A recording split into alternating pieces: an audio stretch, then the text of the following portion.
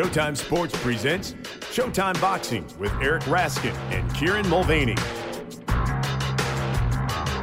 Welcome to another edition of Showtime Boxing with Raskin and Mulvaney. Along with my co-host Eric Raskin, I am Kieran Mulvaney, and I feel like we say this all the time, but once again, the biggest weekend in the year for the sport, tainted by controversy, disqualifications. Oh, wait a minute, that wasn't actually boxing. Thank you, horse racing, for making us look good. I knew where you were going with that. Midway through the setup, I figured, this is going to be a misdirection toward a Kentucky Derby joke. Well done, Kieran. Thank you. So we are recording very early this morning, a good bit earlier on Sunday than we usually do, because I have big plans today. You know this already, Kieran, but the listeners don't.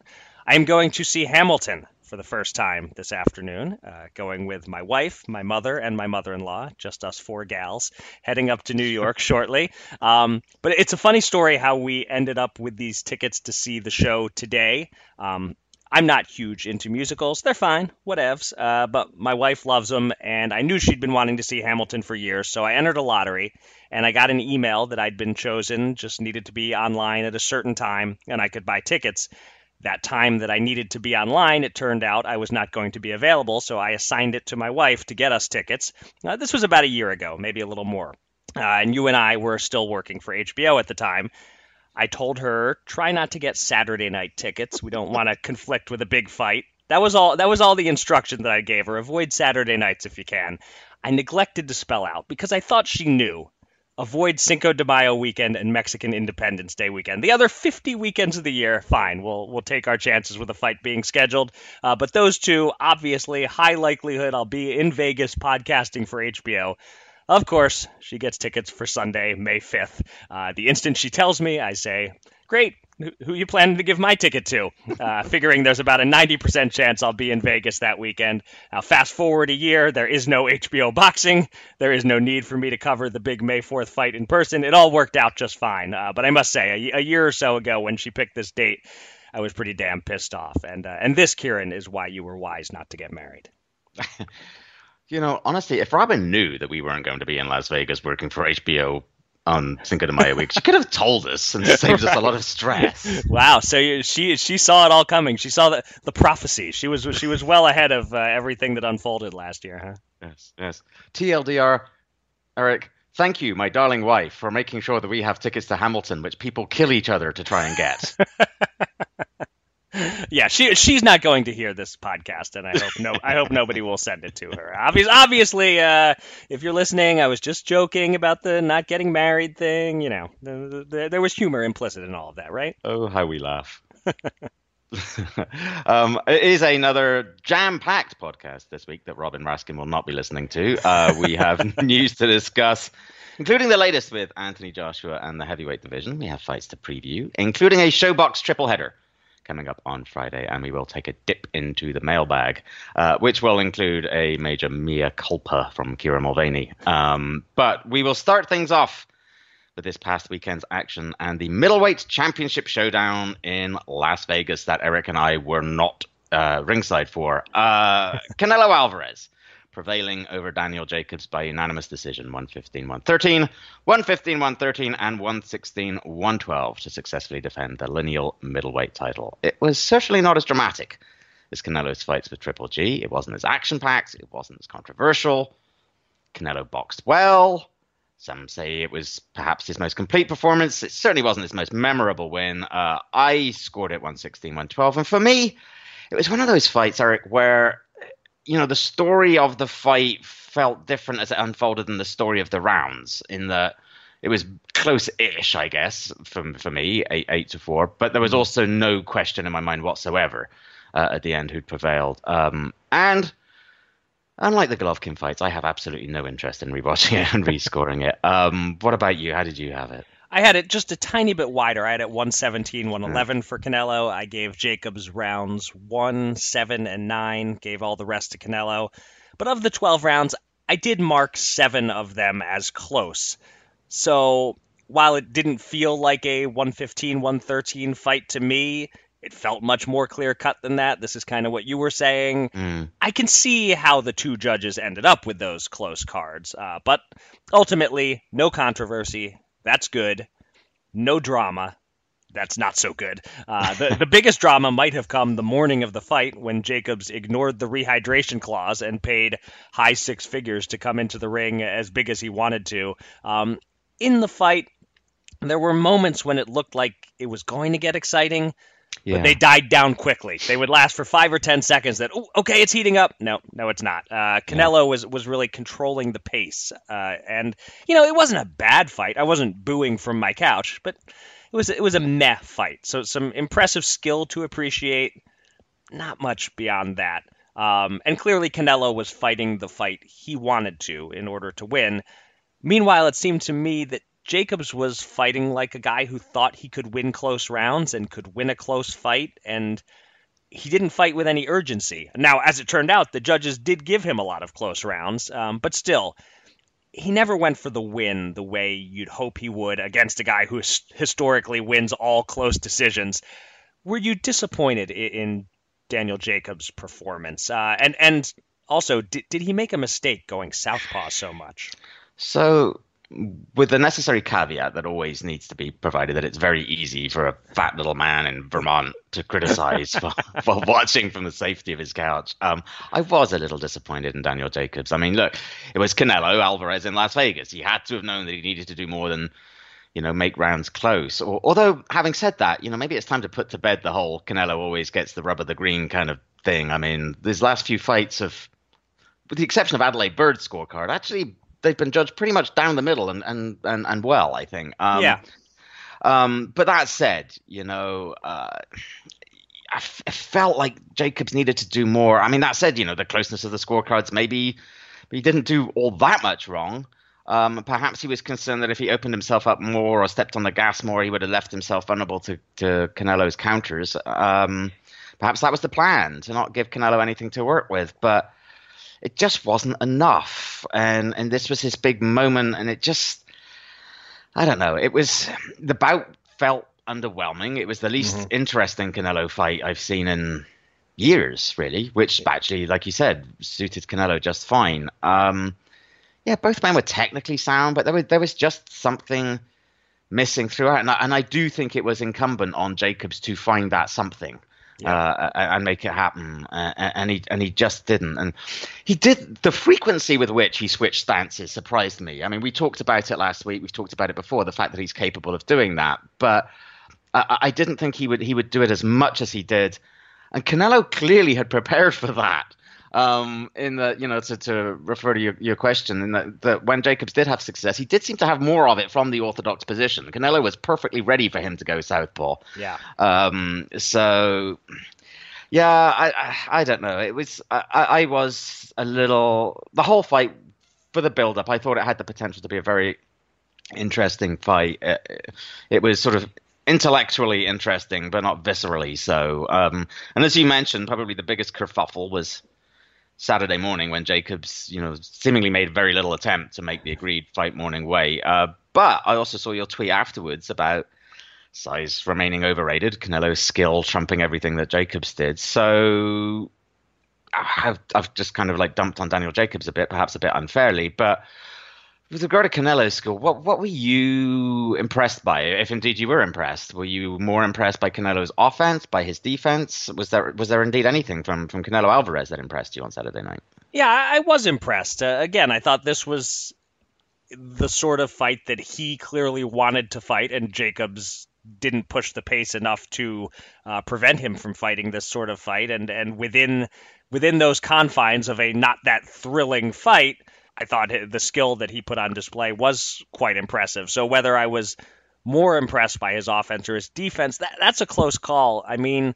you look at the CompuBox Connect percentages, he was really impressive on both sides of the ball there. Canelo landed at 40%. That's very high for a fight against an elite opponent. And he held Jacobs to just 20% landed. That's exceptionally low. I'd say the defense is the slightly more impressive number, and it also stood out slightly more watching him. Canelo's defense was Yeah. really dialed in. He seemed to know exactly what Jacobs was going to throw sometimes. And of course, it was the combination of his defense and, as you suggested earlier, his counterpunching that seemed to handcuff Jacobs in some of those early to middle rounds, which is where Canelo really won the fight. I thought he started pulling away in rounds 4 and 5. Thought he won both of those rounds very clearly, and Jacobs' offense was really slowing down in those rounds. Offensively, Canelo did a good job going to the body. His jabs and hooks were on point. He fought well, but I'd say the head movement and making Jacobs miss, that stood out more, which, that right there tells you it wasn't a great action-packed fight if the defense is what stood out most. Right. Okay, so enough about this ho-hum affair. Let's jump to the future. The big question, do you expect to see Canelo Triple G3 in the fall? Probably. And I think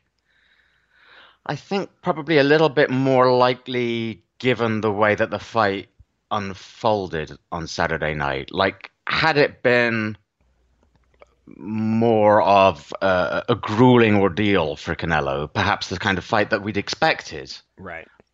He would have perhaps been justified in throwing up some roadblocks and saying, no, let's do it next May. And he still may, right? Canelo's going to play hardball. He's already indicated that he's going to play hardball.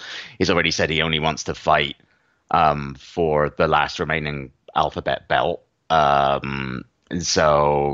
I don't think he'd be averse to trying to make Golovkin and Demetrius Andrade fight first.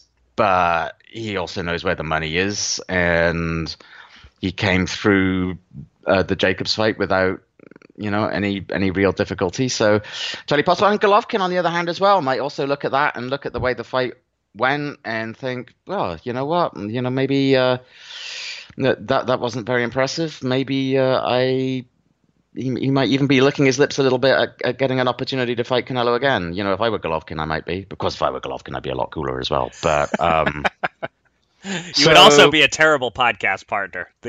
Imagine co-hosting a podcast with Gennady Golovkin. That would not go well. I'm glad you're not Gennady Golovkin. That's the bottom line. No, I think probably both of us have picked the right career paths. Yeah. Had we swapped, it wouldn't be very good. So my sense is probably, although I wouldn't be completely shocked if Canelo ends up taking something else in the fall, and we're talking about Canelo Triple G3 a year from now, as you talked about last week. So probably, but not definitely, is the TLDR answer to your question. Yeah, I mean, the two key points that you hit on there that I agree completely with are that this fight was not physically punishing, so there's no reason he can't go straight from a on-paper tough fight against Jacobs right into an on-paper tough fight against Golovkin. And the other thing is I agree totally that Triple G should absolutely want this fight in September. I see no reason from his perspective to wait and let himself get any older. If he can have it in September, absolutely he's going to jump on it, I think. Yeah. So let's talk about some other fights from the weekend, and there were several notable bouts on the Canelo-Jacobs undercard. Virgil Ortiz Jr. scored a spectacular third-round knockout win over Mauricio Herrera. Jojo Diaz stopped Freddie Fonseca when his corner threw in the towel in the 7th. Lamont Roach Jr. won a debatable unanimous decision over Jonathan Oquendo, and Anthony Young upset Saddam Ali via third-round stoppage. What stands out to you? If there's one fighter or result or moment from this undercard that you'll remember a few years from now, what is it? So Anthony Young stopping Saddam Ali was a little bit of a shocker to me. I think quite a few people called it or thought that Young would win. But nonetheless, even though I thought the stoppage itself was arguably a bit premature, Young was whomping Ali during those 3 rounds. And really nothing's gone right for Saddam Ali since the Miguel Cotto fight. He's really at a crossroads now. But in terms of, what's sort of meaningful or what's going to stand out, Virgil Ortiz, man, he's something. He's been a highly touted prospect for a while now. And yeah, look, Mauricio Herrera has certainly been around for a while, but he's never been stopped. And the way that Ortiz just tore into him, that that was an extraordinarily impressive outing. I think that's the kind of thing that we all look back. I think Virgil Ortiz is going places, and that's the fight that we will look back on and go, yeah, that was his real coming out performance for Virgil Ortiz. Yeah, I tend to agree. I think it's the Ortiz KO that stands out most because it was brutal and decisive, and that's never happened to Herrera before. It does lose a little less luster because Herrera is done. He was looking washed 5 months ago against Saddam Ali. And speaking of Ali, and you mentioned it, the stoppage, that was probably the number 2 standout moment for me. I saw some people blasting that stoppage by Robert Byrd.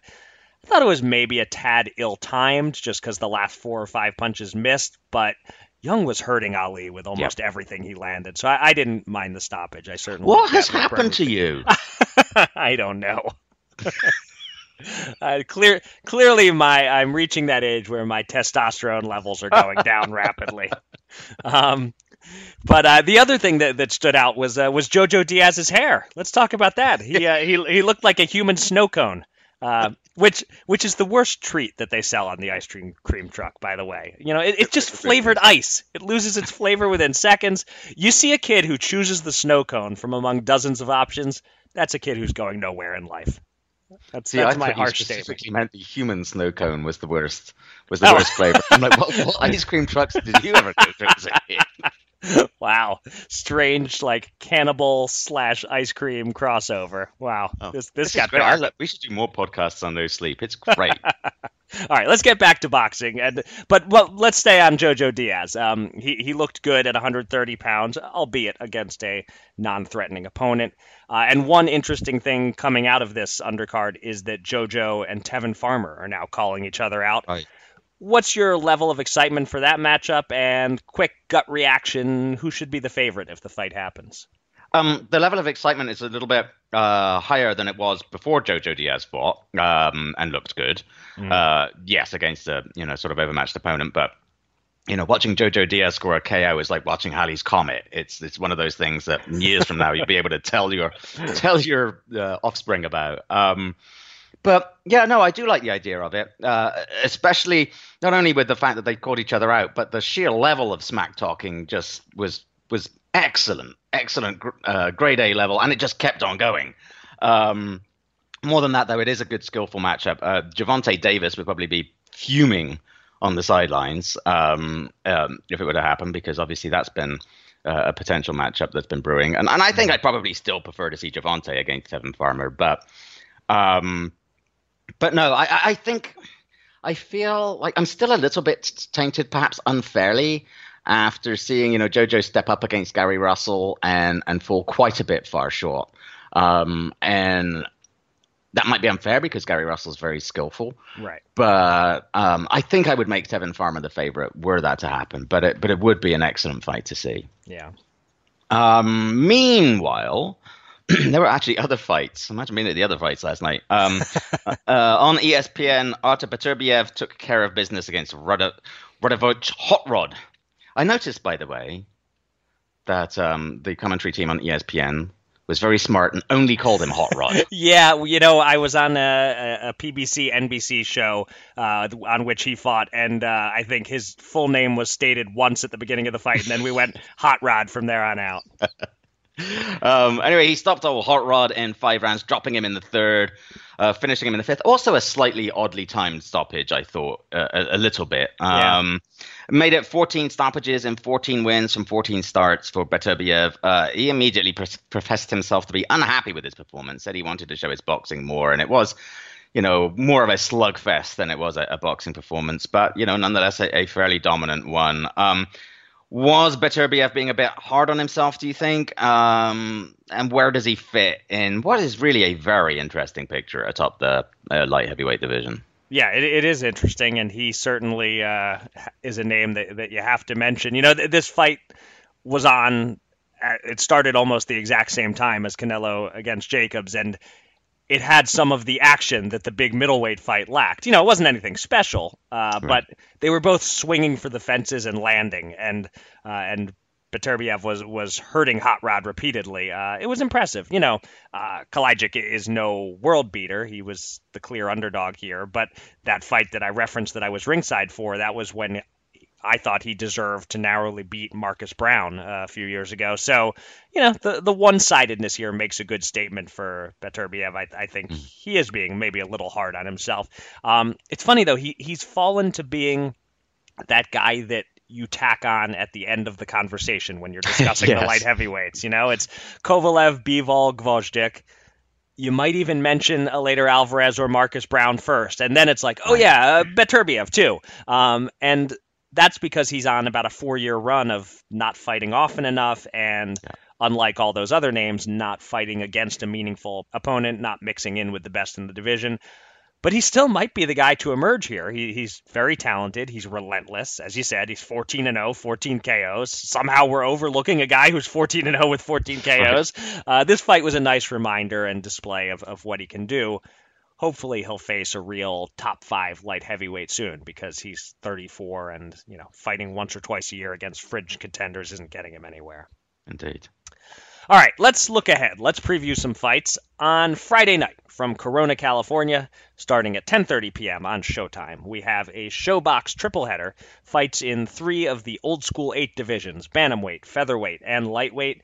And the main event is a featherweight 10-rounder pitting Ruben Villa, best known for being 33 1/3% responsible for my infamous Ruben sandwich joke on episode 1. See, I'm putting 1/3 of the blame on him, 1/3 on his opponent, Ruben Cervera, and 1/3 on me. I think that's fair. Villa makes his return to ShoBox against Mexico's Luis Alberto Lopez. The 22-year-old Villa is 15-0 with 5 KOs. The 25-year-old Lopez is 17-1 with 8 KOs and is coming off an upset win over 18-1 Ray Jimenez in his U.S. debut in February. Lopez looks like a solid test, an awkward and aggressive fighter, but I'm high on Villa. I said after his last fight on this podcast, quote, "I can't wait to see Ruben Villa again. I just love his fighting style." Well, my wait is over. Kieran, are you similarly excited for the return of one half of the Ruben sandwich? And what are you looking to see from him against Lopez? So not quite as excited as you. I went back and listened to that same podcast because I recalled being in the aftermath a bit less enthused than you. And indeed, my recollection was correct. I liked his performance last time out against Ruben Cervera. I liked his skills. But I didn't feel enthused. I remember not feeling absolutely compelled to watch him again. And I did feel like something was missing a little bit. To some extent, one of the things that's missing a little bit is a power punch, of course. As you noted, he's only scored 5 stoppages in his 15 pro fights, which isn't necessarily disqualifying. He does show tremendous balance, great composure, he's compact, good hand speed, excellent boxing skills. One of the things, that I noted in that episode when we look back on it was that I thought that his opponent played a role in his, to me, not looking super exceptional. Cervera was crude. He swung big punches that generally missed, and he sort of went into his shell somewhat by the end. And I remember saying that I thought that Villa would look better against somebody who tried to engage him more, who was more aggressive. And I actually expect that that's what we'll get from Lopez. Lopez fashions himself as an aggressive boxer. That's what he showed in that upset of Jimenez. So I'm fully expecting Lopez to take it to Villa, and I'm looking forward to seeing how Villa responds to that. Interested also to see if it goes the distance, which it probably will. Villa, I'm interested to see Villa going 10 rounds for the first time in his career. He hasn't had a scheduled 10-rounder yet, whereas Lopez has gone 10, I think, 3 times. But, having said that, Lopez has gone, Villa's gone 8 rounds several times. So it's not a huge step up, but it's certainly it's a new step in his development. So neither guys are really newcomers to the sport. Lopez started boxing at age 16, which is absolutely nothing compared to Villa, who first gloved up at age 5. He had a tremendous amateur career to Villa, who culminated in a loss to Shakur Stevenson at the 2016 Olympic trials. He's been exceptionally active as a pro, fighting every 2 or 3 months. When he fights on Friday, he'll have been off for 4 months, which is a career-long layoff. Lopez, in his scouting report on Villa, described him as a good boxer without a punch, which is hard to disagree with, but it's not very comprehensive. Do you have any more detailed scouting reports on these guys? It is an accurate scouting report. He is a good boxer, but he doesn't have much of a punch. But the word "good" definitely undersells his boxing skill, in my view. He's really slick, and he fights southpaw, but he isn't actually left-handed. Which when fighters do that, they often have some pop in their jab. To me, Villa's just a joy to watch. He's constantly thinking in the ring, being creative. So I hope Lopez knows that he's more than just a good boxer without a punch. And you may have seen that Lopez's nickname is Venado, which means deer. Apparently, he got the nickname because he was fleet of foot as a kid. Well, I hope he's not going to be a deer in the headlights here. It's a big stage, tough opponent. So I hope Lopez is ready for what Villa brings. That was nothing compared to Ruben Sandwich. That was just a little peek into where my brain goes, but not as deep a peek as Ruben Sandwich. Okay, let's make predictions. With these ShoBox shows, we do predictions just for the main event. I'm currently leading you 37-32 in our little competition. You're up first with your pick for this one. Kieran, who you got? So as I mentioned earlier, look, I'm fully expecting Lopez to be aggressive, without necessarily being cavalierly so. As you said, he's a bit awkward with his aggressiveness, and as a consequence, I think he might well take a couple of the early rounds as Villa kind of tries to see what he's got in front of him. But I do just have a feeling that, well, this is another step up for Villa, I think, in terms of his progression. It's also a real opportunity for him to shine. Lopez is a dangerous opponent. His reputation's higher than it was just a few months ago because he just scored that upset win. His style will test Villa, but I think it will also enable him to look his best. I think it'll bring the best out of him. And perhaps after a few awkward early rounds, I fully expect Villa to start timing him, to be throwing combinations in between his punches. Lopez's defense is nothing like as good as Villa's. I wouldn't be surprised if actually by the end, Villa is fairly tattooing him down the stretch. Lopez is decent, but I think there's a difference in class here. And I think we will see Villa ultimately ease to a 10-round decision win. Yeah, it's interesting in your analysis there that you, looking at Lopez, are focusing more on the aggressiveness. And he is aggressive, but to me, watching him, it was the awkwardness that kind of stood out that goes along with that aggressiveness. I don't think his style will make it so easy for Villa. If Villa wins every round against this guy, like he did against Ruben Cervera, that would be a real statement. Lopez fights with his hands low. He's a little wild, but he's quick. But I certainly think Villa has the skill and discipline to deal with Lopez. I don't expect it to be easy. In the end, though, I think we're landing right around the same spot scoring-wise. I like Ruben Villa on points, unanimous decision, with Lopez probably winning 2 or 3 rounds along the way. And like I said, if Villa does better than that, if he wins 9 or 10 rounds, that suggests to me that his ceiling is really high, that we're looking at a top prospect here. And the co-featured bout, we got another really interesting prospect. 8 rounds in the lightweight division, and we get our first look on Showtime at Michael West Texas Warrior Dutchover, who tries to extend his 4-fight knockout streak against Chile's Ramon Mascarena Jr. He's the bigger man in the bout, Mascarena. He's fought mostly at 140 pounds as a pro. The 21-year-old Dutchover is 12-0 with 9 KOs. Mascarena, who's 25, is 10-0 with 5 KOs. So what are your thoughts? We've already talked about what a potentially very good prospect Villa is. What about Dutchover's potential, and how tough of a test is Mascarena? I think Dutchover is a good prospect. He's not a jumps-off-the-screen guy yet, based on what I've seen. He's not especially fast, and that's something that limits the ceiling. He is a strong body puncher, and he has a great amateur pedigree, 130 wins, 16 losses as an amateur. So we'll see. I don't think he's on Ruben Villa's level as a prospect, but I think he's matched safely enough against Mascarena. On paper, at 10-0, Mascarena is his best opponent, but Mascarena eked one out against 4-4-1 Hector Medina in his last fight. He looks like a Chilean club fighter with a nice record to me, and it's probably not going to be as nice a record after this fight. Mascarena punches a little wide. He's not very fluid. I think Dutchover is the clear favorite here in this battle of unbeatens. And in the opening bout on the card, we have a bantamweight 10-rounder between two 21-year-old fighters who have both never been beyond 8 rounds. Saul Sanchez of Pacoima, California, meets Brandon Benitez of Mexico. Sanchez is trained by Joel Diaz. His brother Emilio is also a pro fighter, one division up at 122 pounds. Sanchez is 11-0 with 6 KOs, and in Benitez, he faces an opponent who is 14-1, also with 6 KOs. His only loss coming against a fighter who was 10-0 at the time and is now 20-0. I'd ask you for a scouting report on Benitez, but I know you don't have one because there's literally no footage of him on YouTube. So he's a mystery. But Kieran, what's your scouting report on Sanchez? Well, he's certainly solid. He's a 3-year pro. And like, as you mentioned, like Ruben Villa, this is his first scheduled 10-rounder. He's been 8 rounds just once, and that was in his last fight. And if there's a warning sign, it was a tough fight for him and a close win, a majority decision win over Luis Saavedra, one in which he had to dig really deep. Scores 76-76 and 2 scores of 77-75.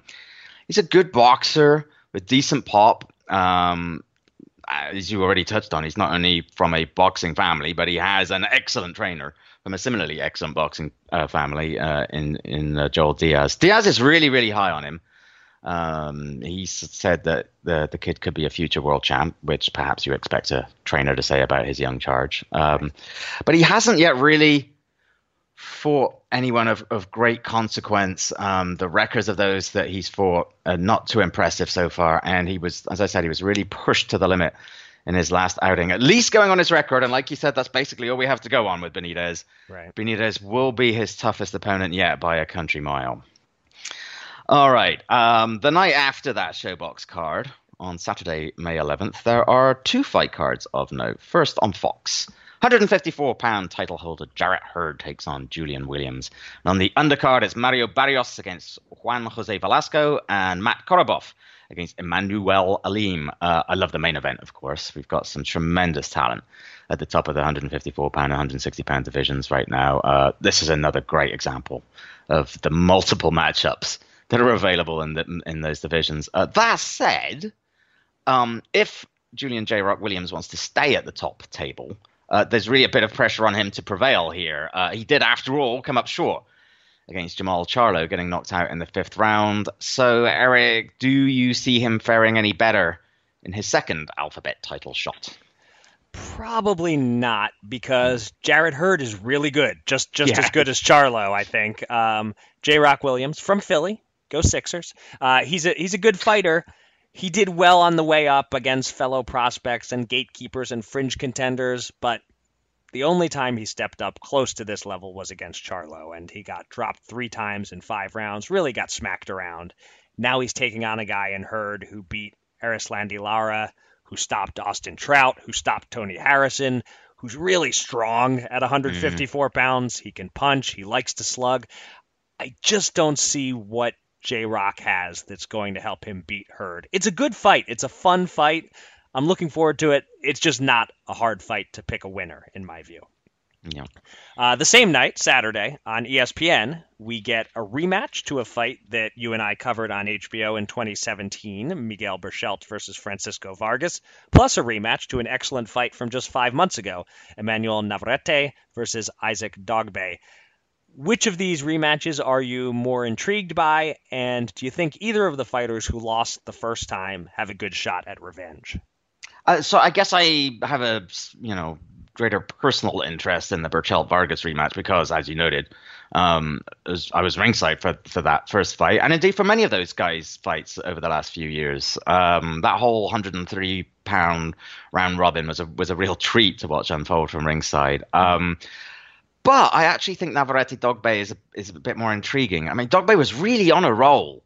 He'd really become, a highly talked about contender. He just flat out fustigated Jesse Magdaleno before he met Navarrete, and Navarrete just wasn't known really. It wasn't a known quantity at all going into that fight. But the Mexican fought a terrific fight to beat him. Really utilized his reach advantage very well.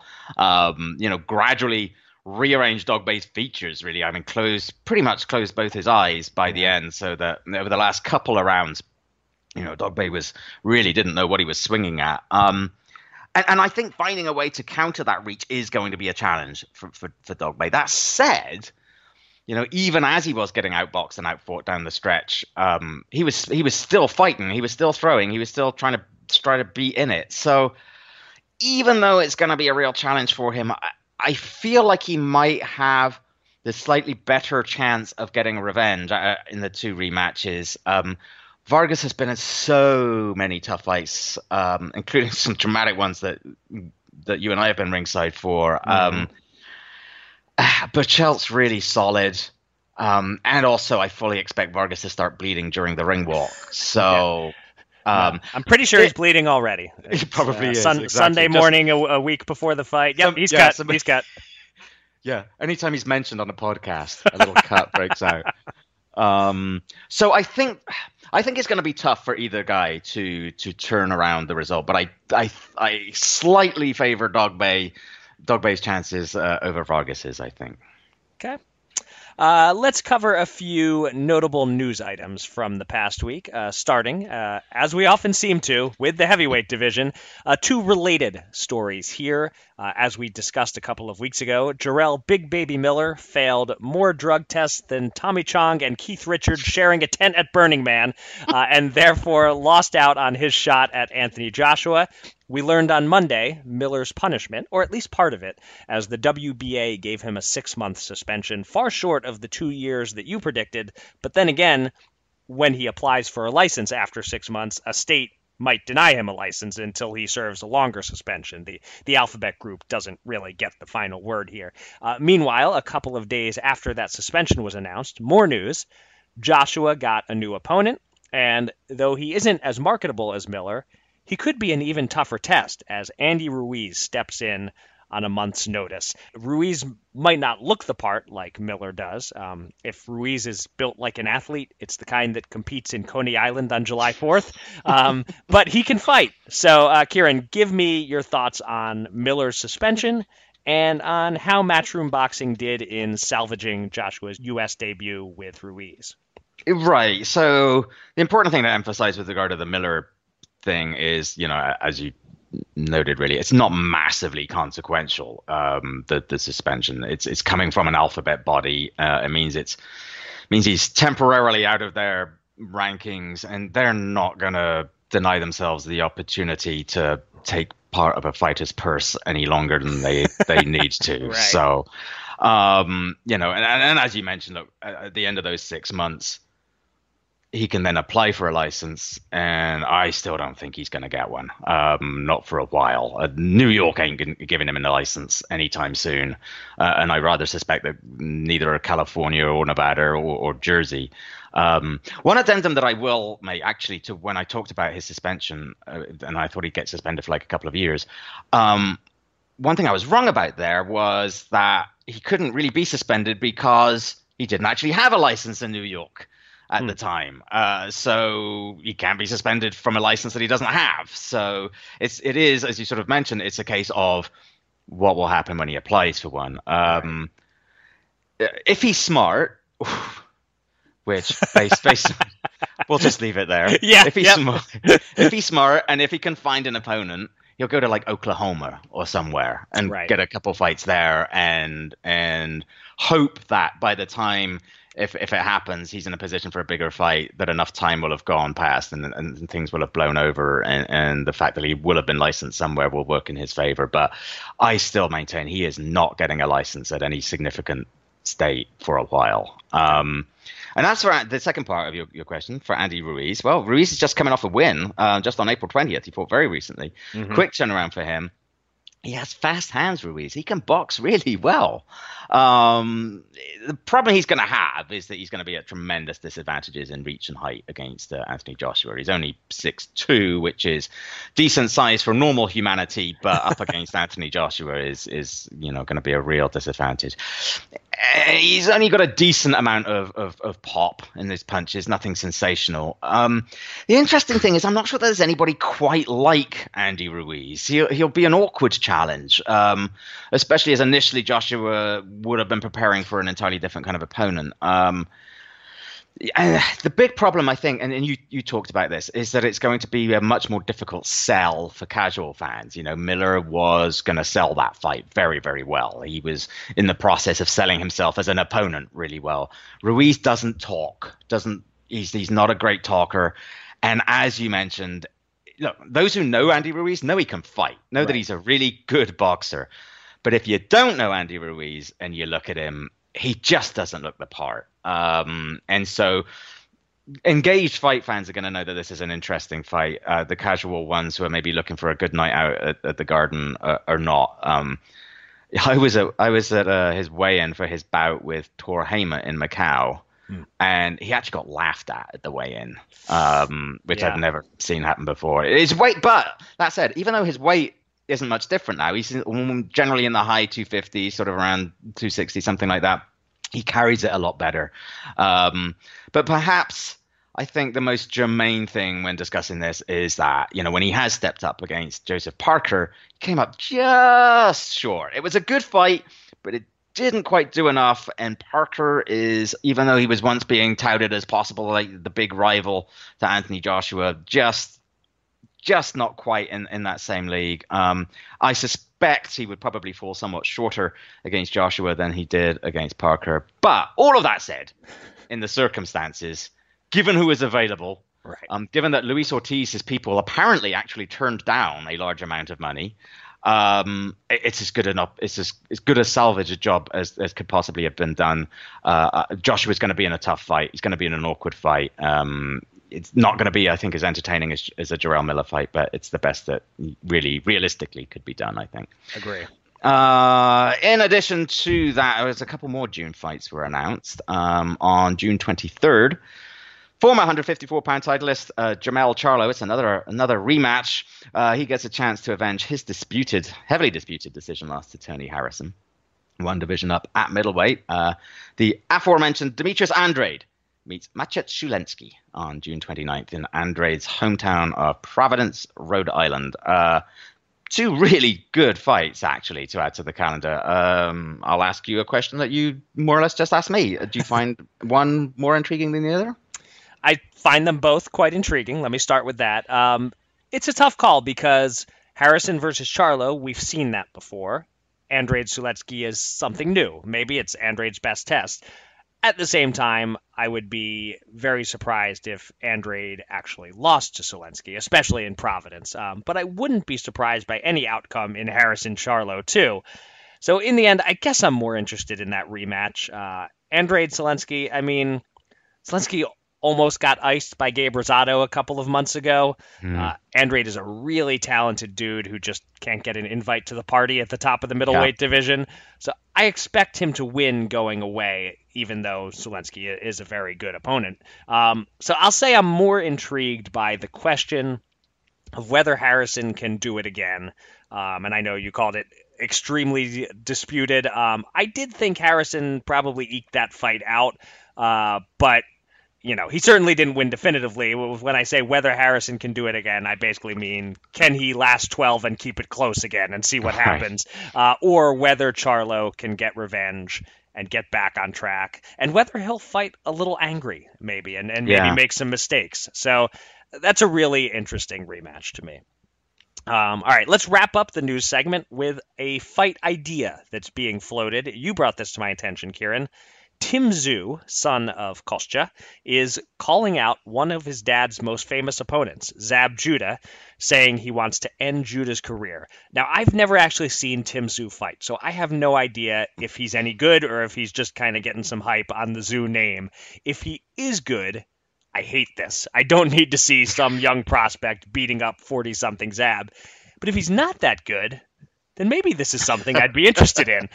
Kieran, does it do anything at all for you, or are you mostly just grossed out by the idea? Yeah, the latter, I think. I mean, like you said, I also have no idea whether Tim Tszyu can fight at all. It's funny, I was trying to think, is there any kind of comparison here? And I guess the closest analog I can think of is Julio Cesar Chavez Jr. beating up Grover Wiley, but Wiley wasn't 41 or 42 or whatever Zab is. And this isn't even a case of revenge like that was. I mean, that was, hey, you beat my dad, I'm going to beat you up. This was my dad making you look really stupid 20 years ago or whatever it was, and now I'm going to do the same. Right. Tim Tszyu is looking to get some attention for his nascent career, I think. Yes. And I think that's basically what's going on. I have no idea how realistic this is. But the thing is, who could bet against Zab taking the bait? Really? Right. Let's be honest. So I don't know. Of course, first Zab has the Hebrew hammer to navigate in a couple of weeks. So right. We yes. This helps build Judah versus Selden into an even bigger fight because Judah Tszyu 2 sort of awaits on the other side, possibly, maybe. Yes. All right. Before we finish, it is mailbag time. But as I hinted at the top of the podcast, before we read this week's question, Kieran Mulvaney has a big mea culpa regarding last week's mailbag. We were asked about late career trainer changes that work exceptionally well or exceptionally poorly, and somehow neither one of us thought of this, and it's shameful enough for Eric, but it's inexcusable for me, that Kieran Mulvaney did not think of Kieran Mulvaney's man crush Miguel Cotto, successfully teaming with Freddie Roach as his career appears to be winding down. I mean, look, Kieran Mulvaney has been in camp with Miguel Cotto and Freddie Roach. Kieran Mulvaney has talked to Miguel Cotto at length about what Freddie Roach did for Miguel Cotto's career.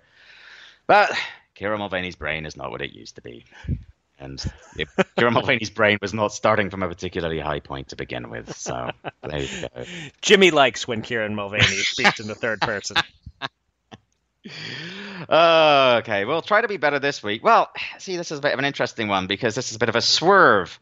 Circumstances changed between this question being asked and us having the opportunity to answer it, but we shall go ahead with it anyway. The question came from, it's related. It came from Lyle at LB Landry, and he asked, which trainer do you guys feel would make the best fit with later career Triple G? Could you see as much of an influence as, say, what Buddy McGirt showed with Kovalev recently, i.e. smarter approach in getting the most out of Triple G's boxing IQ? Well, we don't even really need to speculate on who might be helping Triple G anymore, Eric. That's right. It was announced, when was it? I guess Friday that he... Saturday morning, even. Was it Saturday morning? Okay, so it was just announced recently that he has selected Jonathan Banks to be his trainer. So as you said, we don't really need to speculate about which trainer might be a good fit. Instead, we'll sort of redirect the question and just talk about how we like this particular decision from Triple G. And I got to say, I don't love it. It feels like here's somebody who will work cheap kind of decision. Yes. With Vladimir Klitschko, which is that's who Banks is primarily known for training, was he took over Vladimir's corner after Emmanuel Stewart passed. Banks clearly wasn't making Vladimir better. He was just kind of trying not to make him worse and trying to prepare him like Manny Stewart had. But I don't get the sense that he's a master strategist. I don't see him as a great motivator. And, it's a small sample size. It's him working with one fighter who was already pretty fully developed. But still, I think this is Gennady saying that he's reached the point in his career where he can mostly coach himself. And maybe he can. A lot of guys do, like Floyd Mayweather, Bernard Hopkins. They were pretty much training themselves by the end. I'll just say this. I was hoping Triple G would go with someone who would insist he throw lots of body shots again. And if that's Banks, good. So that's something I'm watching for against Steve Rolls. I want the return of body-punching badass Golovkin. Yes. What do you think of his decision to go with Banks? I think, to follow up on your theme, this has a touch of the Abro Tursumpulotov about it. And I just wanted to say that because I wanted to... I took so long figuring out how to say that I just don't want to, lose the opportunity to. That, of course, being the guy that Sergey Kovalev hooked up with for a few fights after he left John David Jackson. And that, again, also, even though, Sergey said, oh, yeah, this guy, he, I can learn from him and so forth. It was a comfort thing. I think he went with somebody who he was kind of starting to chafe against John David Jackson, pushing him in certain ways. He wanted a comfortable situation, and this feels like it's a comfortable situation for Gennady Golovkin. And I certainly didn't see it coming, but in hindsight, it sort of makes sense. And you mentioned the Klitschko connection. Also, he trains Cecilia Brækhus, who's part of that whole, K2 group. So He's clearly familiar with him. And importantly, he's presumably much more comfortable than Abel Sanchez with taking 2% or 1% or whatever. Right. So yeah, this does feel like I'm comfortable with this guy. I know what I'm doing. I guess I have to have a trainer in the corner. Right. It does feel like that. I don't want to be mean to Jonathan Banks, but it does kind of have that feeling about it a little bit. So, but yes, no, we'll see. Absolutely. Maybe sometimes any kind of change, just, maybe even though it was nominally all about money, maybe after a while, you hear Abel saying the same things over and over and it just doesn't register anymore. Maybe just having a different voice saying something can make a difference. So who knows? We shall see. I doubt that we'll find out very much against Steve Rolls. It'll be September or so before we really find out. True. But anyway, thanks for the question, Lyle, and I hope you appreciated the answer. That was not the one that you were looking for. Right. But, circumstances changed and we must adapt. Remember, folks, you can ask your own mailbag question and we may answer it, or we may answer a completely different question. You never know. You can ask at any time by posting on Twitter with the hashtag AskShowPod. And that will do it for this edition of Showtime Boxing with Raskin and Mulvaney. A couple of programming notes for this Friday, as we mentioned earlier.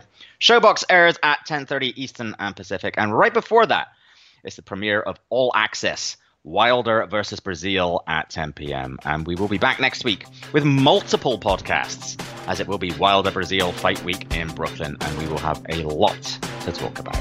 Until then, thanks for listening.